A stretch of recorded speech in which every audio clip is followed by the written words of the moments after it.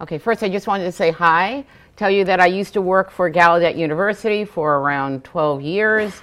I've been involved in disability access issues policy on the policy level for the last 30 plus years. I'm not going to give away my age, I'm going to stop at that. But I'm thrilled to be here, a little bit daunted because all of you are experts on engineering and technology, and I'm not, I'm policy only. So please be kind to me, be gentle, gentle, nice, kind. My signing is not as perfect as it should be.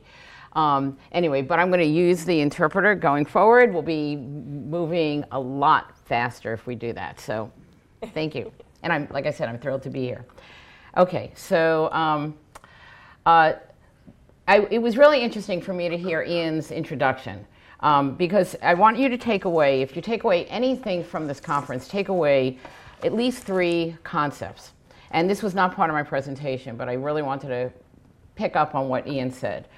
First of all, the societal benefit. You know, a lot of times people think gaming, they think it's just fun and games. That's the same thing that we heard years ago when we worked on legislation to require captioning on television.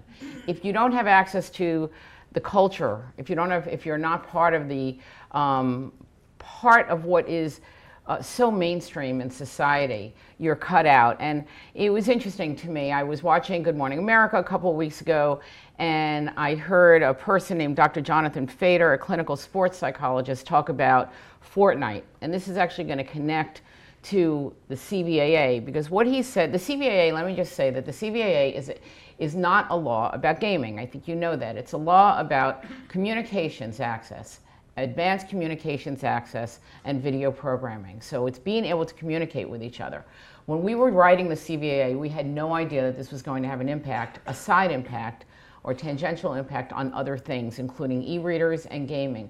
We have been thrilled that it has had that impact. But one of the things that you should know, and right off the bat, is that the CVAA does not require accessible gaming. It requires accessible communications in gaming. What I loved about this comment by this Dr. Fader is he said about Fortnite, it's a multiplayer game. The thing that teenagers really enjoy about it is that you're actually talking to your friends while you're doing it. So that's one of the fun parts about it. It's that interactive component. A lot of kids who aren't connected in sports or other settings really find a social scene in that, which is a benefit. That goes to my heart. I mean, that is incredible. For kids that don't have another way of having social interaction, doing it through games is extraordinary, and that's where the CVAA comes in. Then there was another individual, Scott Steinberg, a trends expert. I'm not sure how you get that name. But what he said is for some parents, the social aspect may eventually actually have a positive effect, and that's directed to all the parents like me who had 3 boys who lived with video games, and you're wondering what this social benefit is. Well, there it is. The beauty of video games is that they're moving from being solo experiences to more social experiences that invite people to come together and bond over a shared positive activity. So that's the first one, that societal benefit, critical. The second is retrofitting, and I saw this on one of the quotes outside. Retrofitting is so much more expensive than designing with access. And because of customization, which you also touched on, and the ability of software to transform really any technology, now nothing is impossible. Nothing, I mean, my view is that over the years, I started in this industry when everything was hardware. Now everything is basically, in my opinion, most likely pretty achievable, which is the standard under the CVAA. Of course, there are going to be some exceptions, but that's kind of the rule of thumb. And then the third thing that I want you to take away is don't do it on your own if you're a developer or consult with people with disabilities. I can say that 10 times in a row. I have seen that over and over and again backfiring. When the ADA, I was very fortunate in working on a lot of the legislation that was mentioned earlier, the ADA. I worked on the closed captioning bills. I worked on hearing incompatibility. My favorite story, my least favorite story actually it should be, is when theaters went ahead and installed assistive listening devices after the ADA was adopted, and nobody could use them because they hadn't consulted with anybody. And it was so embarrassing for them to have spent thousands, if not millions of dollars retrofitting their theaters, and they couldn't work. So Having said that, let me move on. I know that I have limited time and I have a ton to get through. So let me move on and just tell you about what the CVAA is. Okay, wait, what am I doing wrong? Okay, here we go. Okay, so the CVAA is the 21st Century Communications and Video Accessibility Act. It was designed to fill in gaps that existed before it was adopted. So it's not only requiring communication, it also requires video description, internet captioning on television programs that had not been captioned, and it was obviously designed to address all the new challenges. Many of us, as I said, I got started in this field in the 1980s. We thought we were going to be done at the turn of the century, and then all of a sudden this thing called the internet and the World Wide Web got developed, and it was like, oh damn it, I can't go retire in the Bahamas just yet. Now I've got to work on this new legislation or these new technologies. And so we had adopted, we had gotten past all these laws on making telecommunications the way we used to think about the telephone, and closed captioning on TV, and like I said, hearing compatibility. We had great laws on all of this in the 80s and the 90s. Well, they all didn't apply to the internet. And so we went back to Congress and we started an organization or a coalition called the Coalition of Organizations for Accessible Technology. How many of you have ever heard of COAT? Just a few of you. Okay, COAT was a short-lived organization, a coalition. We formed it to get the CVAA passed. And literally, with lightning speed, we went from 10 organizations to 300 across the country. We realized we had hit a nerve, and that the access that we had gained in all of these other earlier laws, accessibility laws, was slowly starting to seep away, and we needed a new law to get that access in perpetuity. So it covers digital, internet-based, and wireless technologies. And we at the FCC, I joined the FCC in 2010, right as it was being passed, and I was lucky enough to get a position that enabled me to help implement it with about 100 people at the FCC. I've never seen any agency spend as much time as we did on this law, and we've adopted around 25 rules affecting it. So what is the CVAA? The CVAA is divided into two parts. The first part is communications. I mentioned that. What is advanced communications? I'm going to get to that in a second. It also covers web browsers on mobile phones, 911 services. We have a program also to give out free equipment to low-income people who are deaf-blind. I'm going to just have to apologize. I'm sorry for the interpreter. I'm speaking so fast, so just cut me off if you need to at any point. I'm just trying to get through so much. The second part of the CVAA is video programming. It covers, I said, closed captioning of television programming on the internet, making sure that emergency information on TV is accessible. It also requires any kind of device, laptops, cell phones, you name it, to have the capability of passing through closed captioning, video description, and accessible emergency information. And it requires accessible controls on televisions and on-screen menus. So if you go home, if you're not familiar with what the CVAA does, if you happen to be sighted, close your eyes and try to control anything on your TV, whether it's the on-off switch, the volume, picking a program, changing a channel, recording a program. None of that was accessible before the CVAA. And the reason I mention all of this is because all of these other requirements of the CVAA have resulted in more of an industry of accessibility engineering. And that industry has application to gaming as well, because so many advances have been made. So I mentioned advanced communication services. There's 4 components to advanced communication services. Interconnected VoIP and non-interconnected VoIP service, both.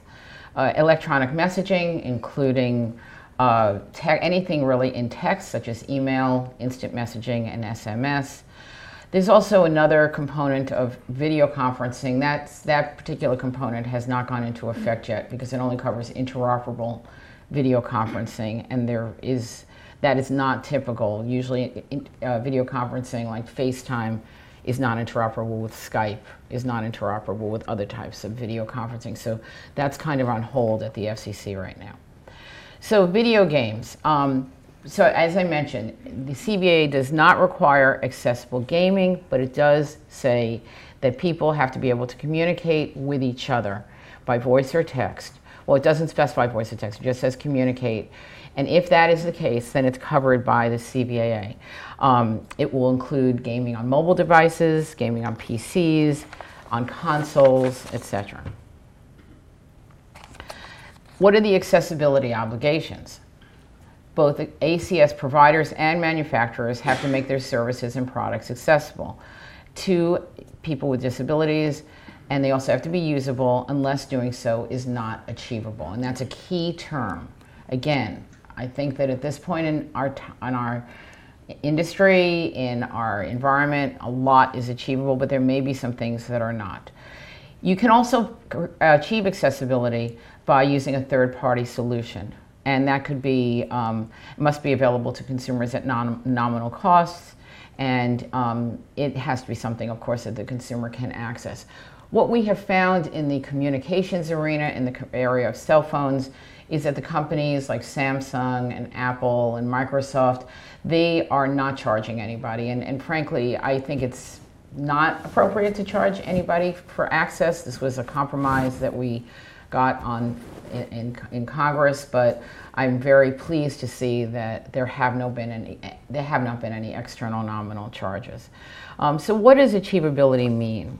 When you look at whether something is achievable, you're looking at about 4 factors: the nature and cost of the steps needed to achieve accessibility, or compatibility, because compatibility is another option, making it compatible, for example, with a Braille device. You're looking at the technical and economic impact on the operation of the manufacturer or provider, as well as on the operation of the specific equipment or service in question, including on the development and deployment of communications technologies. What does that mean? Well, one of the things that we look at is whether it would fundamentally alter the nature of a product or service. Again, that hasn't seemed to impede any accessibility. It used to. Before the CVAA was adopted, there was another law called Section 255 of the Communications Act that covered telecommunications access. And at that time, when that law was passed in 1996, there were really just hardwired and hardware phones. And to retrofit those or to retrofit any kind of communication device was sometimes required a fundamental alteration. But with software and customization, that's much less likely to happen now.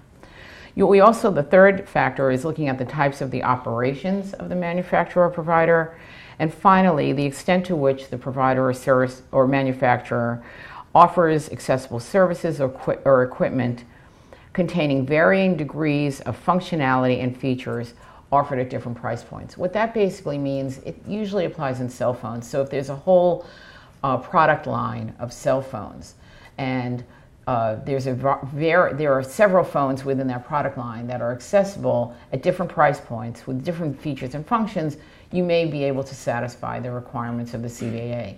I think that's going to be harder to meet with gaming when every game is a little bit different from each other. So how to design for accessibility? I just have 3 short slides here. Obviously, you're going to be discussing this extensively during this conference. But one of the things, as I said, that you have to remember is to consider accessibility at the design stage as early as possible. That's going to be when it's least burdensome, least costly, and most effective. The example I like to give is telecommunications relay services, which many of you are probably familiar with, a nationwide program that enables people who are deaf and hard of hearing and who have speech disabilities to communicate through communications assistance by text or sign, where the communications assistant either speaks or signs what the individual is typing or signing, and then signs or texts back. That program now costs $1.3 billion annually. That, to me, is the epitome of a retrofitted program, and it's not as effective as direct communication. In fact, some of us are moving towards trying to convince companies to hire people who know ASL to communicate directly with people, like in customer service centers. But to me, it's the epitome of a retrofit that is expensive, costly, and not as effective. So the FCC rules also establish performance objectives. There's a long laundry list of performance objectives. So I'm going to talk to you about some of these. These are not inclusive, but they cover the majority. The input, control, and mechanical functions must be locatable, identifiable, and operable, and have at least one mode, and this is the slide, as you could see, for people who are blind or visually impaired. One mode that allows use without vision, with low vision, or limited or no hearing.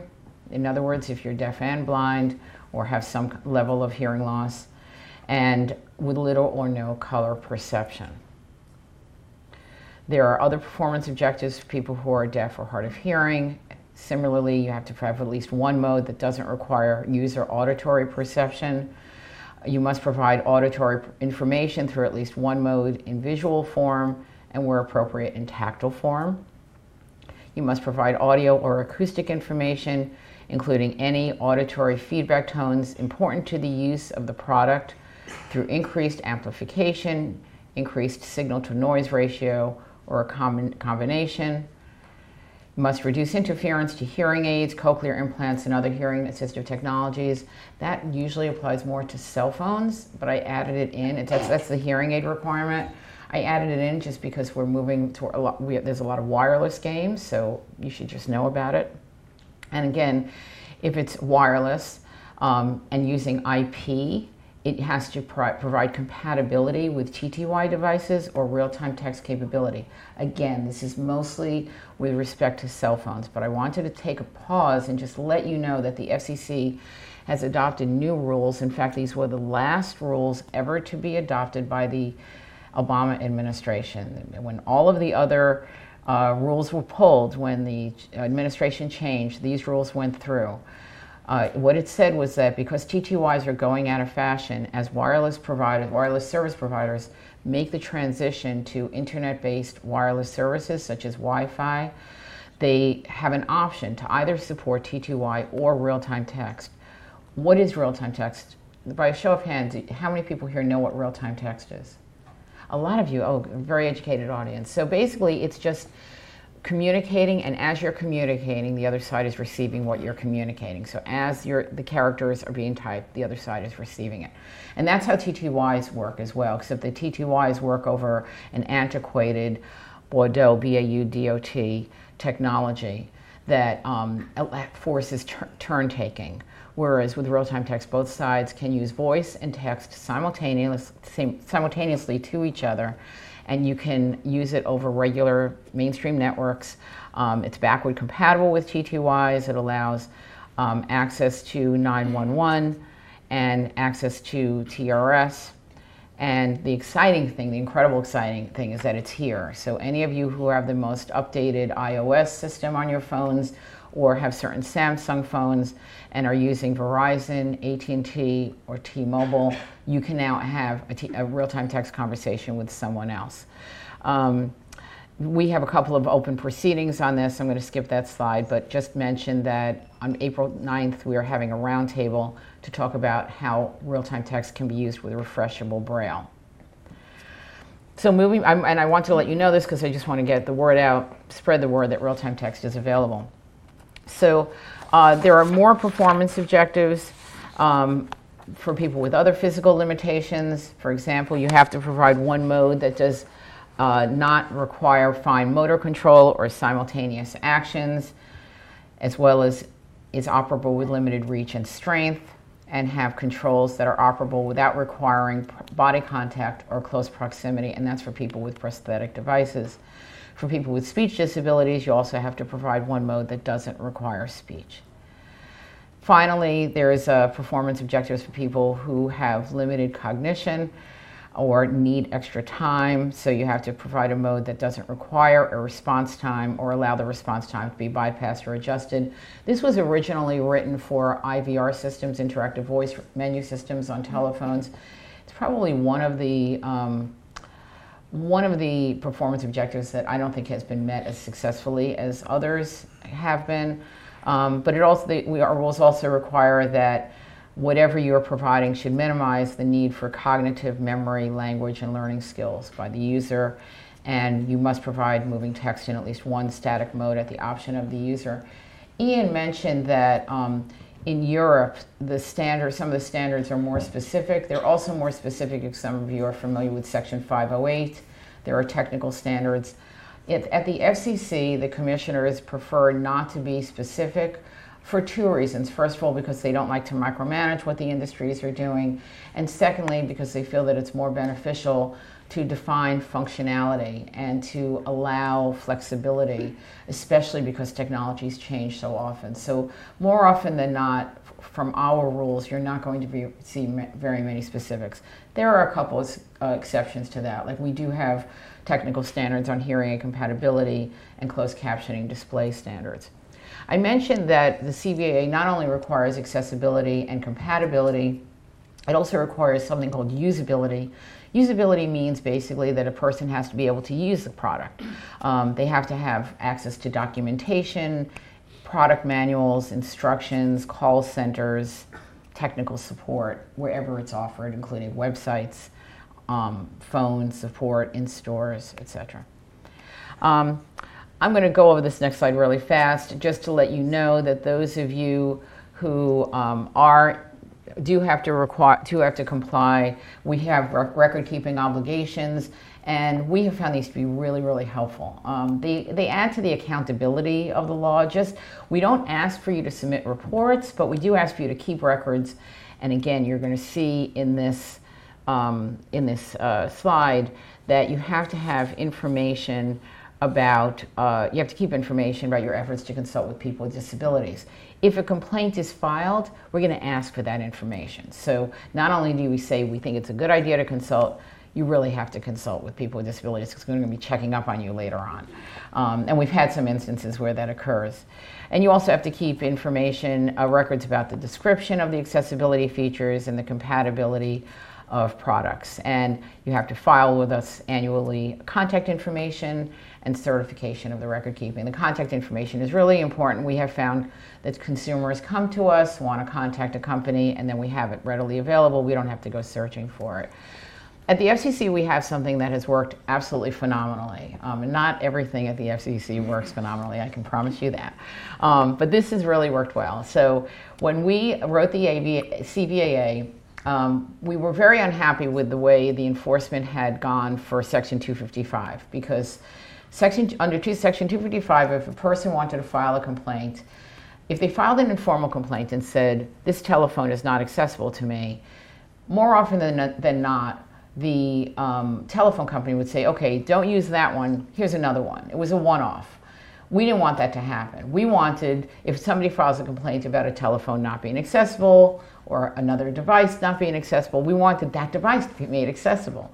So, and we wanted the FCC to have more accountability. Remember, this was before I went into the FCC. So we wanted the FCC to have to do certain things. And so we said, you know what, when people file complaints, under 255, you could file a formal complaint to not get a one-off. But a formal complaint was like litigation with discovery, and you needed lawyers, and there were very few formal complaints filed. So when we wrote the CVAA, we said, let's require the CVAA to respond to all complaints within 180 days with a written order explaining why or why not accessibility was required. When I got into the FCC, the Enforcement Bureau came to us and said, you're crazy. There's no way we can do this within 180 days. We've got to build in a front-end procedure to enable some kind of mediation or efforts at conciliation and dispute resolution, because there's no way we can do this in 180 days. And we were like, no, we don't really want to do that. We really want accountability. But we said, all right, how about if we have this process? And we built it, and it's called Request for Dispute Assistance. Somebody now comes to us. They can't file a complaint when they first come to us. They have to ask for, they have to request dispute assistance under the CVAA. We then have 30 days to work with them and the company to achieve a resolution. The consumer has the right to extend that 30-day period in 30-day increments. The companies do not. And then if they can't reach a resolution, only after they can't reach a resolution, only then does the complaint go to our Enforcement Bureau, and then they have 180 days to decide it. We have had, I'd say, maybe around 70 complaints or requests for dispute assistance. We have not had a single one go to the Enforcement Bureau. We have resolved every single one, and some of these are really major that have caused major companies to revamp their entire accessibility systems and produced accessible products that were never produced before. And the sad thing about it is I'm not allowed to tell you which those are, which makes me crazy, but it's all confidential. But we won't tell anyone. yeah, right. I'm only being videotaped. It's like when those people go on TV and say, don't tell anybody. So unfortunately, I can't tell you, but you know, you may want to look around and see what suddenly becomes accessible and say, I wonder if that went through the FCC process. So I'm now a convert. I think that it really worked perfectly. Okay, the next thing I'm going to touch on, and I won't spend too much time on it, are waivers. As you know, we had several waivers for the gaming industry. In 2012, we granted a waiver for 2 years. The industry, however, asked for 8 years. Okay, so we gave 2 years for 3 classes of types of items: consoles, distribution platforms, and gaming software. In 2015, we extended that for only software for 15 months. And in 2016, again, only software for 1 year. And then in 2017, 1 more year. So why did we grant any waivers? Well, because you weren't where you are now. The industry wasn't where it is now. There were a lot of accessibility challenges.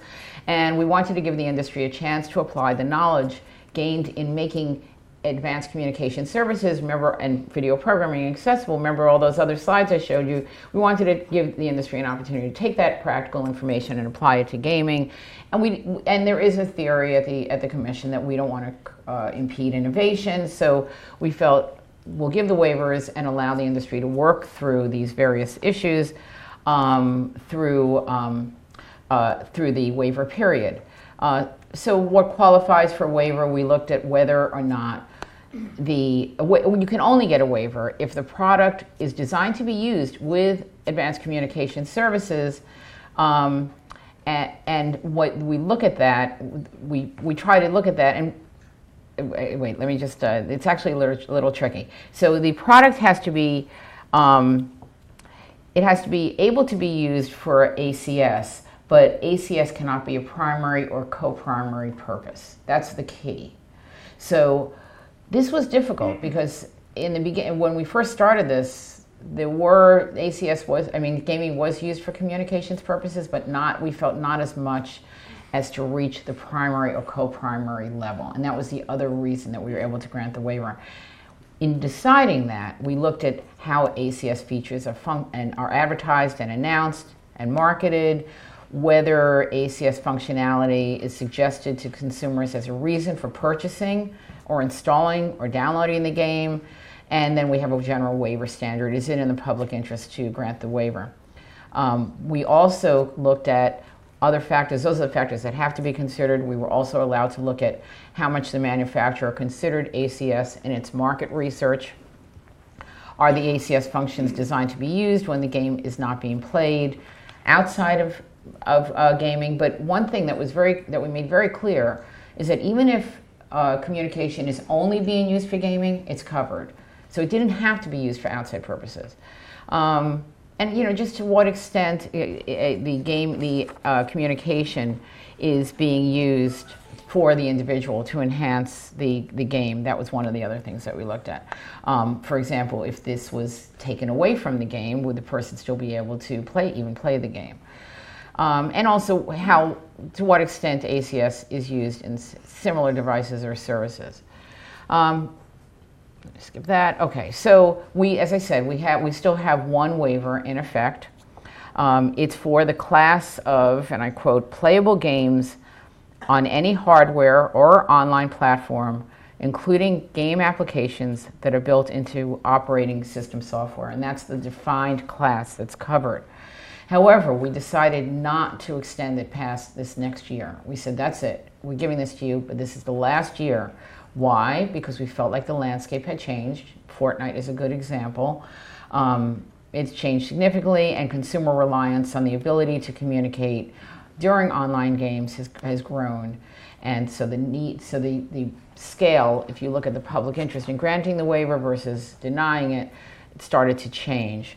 We also required, both in the 2016 waiver and in this year, a mid-year progress report from ESA, the Electronic Software Association. What did we look at? We looked at things like Microsoft, all of the things that Ian was talking about. We looked at Microsoft's software development kit for Xbox One and Windows 10 devices with text-to-speech. For example, Halo Wars. This is when I start getting in trouble. So if I say anything that sounds, why is she talking like this? It's because this is where I start getting into my uncomfortable territory of talking about games and when I should really pass the baton to all of you. But Halo Wars 2, I understand, is currently utilizing the accessibility options available through its development kit. Nintendo's smartphone app provides near real-time voice chat functionality. Mojang, am I pronouncing that right? Has added a text-to-speech feature for Minecraft. So, I mean, those are the kinds of things we looked at, and I didn't do this. I had my staff. We have one of the people on our staff is a blind attorney, and he helped me with all of this stuff. Okay, so let me go on. I'm almost done. So the mid-year waiver report has to tell us what efforts and innovations and progress has been achieved. Provide examples of games with successful accessibility solutions, a list of disability organizations that ESA consulted with during the waiver period. Again, you've got to consult,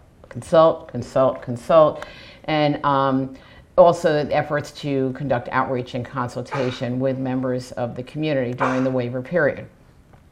Actually, so I'm going to stop there and just let you know, I have a couple of other slides, but I've been asked to address a few specific questions, so I wanted to just go over. Do I still have time, or should I take questions? I still have a couple. Okay. So I've been asked to answer just a few case examples of what our requirements actually mean. I'm going to just throw out a few of these. So if there are 3 possible routes to navigate through the menus of a game to the communications functionality, do all 3 need to be accessible? The answer is it depends. Basically, if the functions are redundant and the goal is just to get to communications accessibility, then you might be able to just do it one way. But if the 3 different paths are going to affect the game playing and that communication, then yes, you'd have to do it all 3 ways. So if you think about why you would want communication, maybe you're trying to join a team of people that are already playing, or you want to start a team, or you want to just turn on settings to enable a chat. If each of these different paths allow you to do these different functions, then yes, you're going to have to make them all accessible. So it's very hard to answer this as an absolute yes or no, but just think about what the goal is. If the functions are redundant to access the same thing 3 different ways, it may not be necessary. But if you're going to be creating barriers for the player through certain routes used by the game, it's potentially a problem if you don't provide accessibility all 3 ways. Next question. If an Xbox-only platform, for example, and I'm not picking on Xbox, but the funny thing is that I want to applaud Xbox, the Xbox developers, for doing what they did, because what you all did was what Apple did, and I was telling somebody this before I began, when it added captioning to cell phones, and it enabled us to say that video programming shown on cell phones and small devices can have captioning. Once it's done by one, it's kind of achievable by all. And so thank you for doing that, because you broke the mold. And so if an Xbox-only platform allows real-time transcription between text and speech, do you need to worry about the CVAA if you're not using Xbox? You need to worry about the CVAA more because of Xbox. It's been done, so it shows that it can be done. So even if text-to-speech or speech-to-text features aren't supported by the platform, the software manufacturer may still have to achieve it. It's not one or the other. It's really what the end result is. If the requirements don't apply to just again, I'm reiterating, the requirements don't apply to gameplay. If the interface is unrelated to ACS, except to the extent, however, that the interface is needed to locate, identify, or operate the ACS feature. Can you offer voice chat for people who are blind and visually impaired, and text chat for people who are deaf and hard of hearing? Or do you need a real-time way for two-way transcription between voice and text? Well, think about the way people who don't need accessibility use these features. Do they need a real-time communication feature? If they do, then the answer is you need to provide a real-time feature. So really what you're doing is just saying, to the extent that people who don't need accessibility have access to communications, that is what you have to provide. Let's see. I'm going to give you one more. Does a blind person have to be able to navigate through menus to reach the communications functionality? I think we all know the answer to that. Yes, unless it's not achievable. But we think it's achievable. I think it's achievable. Case by case. That's the other thing, case by case. We'd have to look at, if we get complaints, we'll just look at individual situations. Just to let you know, as I mentioned, when we wrote the CVAA, those of us who wrote it were not in the FCC, so we created a requirement for a biennial report, which we curse every year now that we're in the FCC. But we do put out a biennial report in case any of you are interested in it. It covers the level of compliance by industries, and our next report is coming up this October. We also have, and this is really, really important, we have annual awards for advancement in accessibility by our chairman, and this has been carried forward now by 3 different chairmen. I will say that Chairman Pai is very supportive of disability issues. He has let us continue on track, and we are making tremendous gains. Just in the last year, we increased the amount of requirements for video description by 75%, adopted new rules for volume control on cell phones, and as I mentioned, after the election, after he was brought in, we adopted the rules on real-time text. So we're very lucky to be able to continue our agenda, and every year we recognize individuals, organizations, researchers, government agencies that develop innovations for accessibility. I really encourage you to keep an eye on these awards. We love to award them to innovators, especially small companies, but we've done big companies as well. I think Microsoft has gotten a couple of awards, AT&T has, and we announce the winners at each year's M-Enabling Conference, which some of you may be familiar with. It's held right outside the Washington, D.C. area. And the awards are always for the year prior, so we're going to be doing that in June of this year. I also wanted to just mention to you that we have a Disability Advisory Committee. We renew every 2 years. Renewal will come up next January. If any of you are interested in sitting on that advisory committee, we'll be putting out a call for nominations. Since this is kind of new to our arena at the FCC, we encourage you to apply. And it's a large group, but they've developed tremendous recommendations that we've carried forward on. They were the ones that really pretty much wrote the rules for real-time text. We followed very much what they had suggested. And here is some contact information for me. So I am done with my presentation, and thank you again for the opportunity to speak to you. Are there time for questions? Is there time for questions? Yeah, not right now. Not right now. Okay, I'm going to be around at least for a while longer, and maybe here during lunch as well as the beginning of the reception later. So thank you again.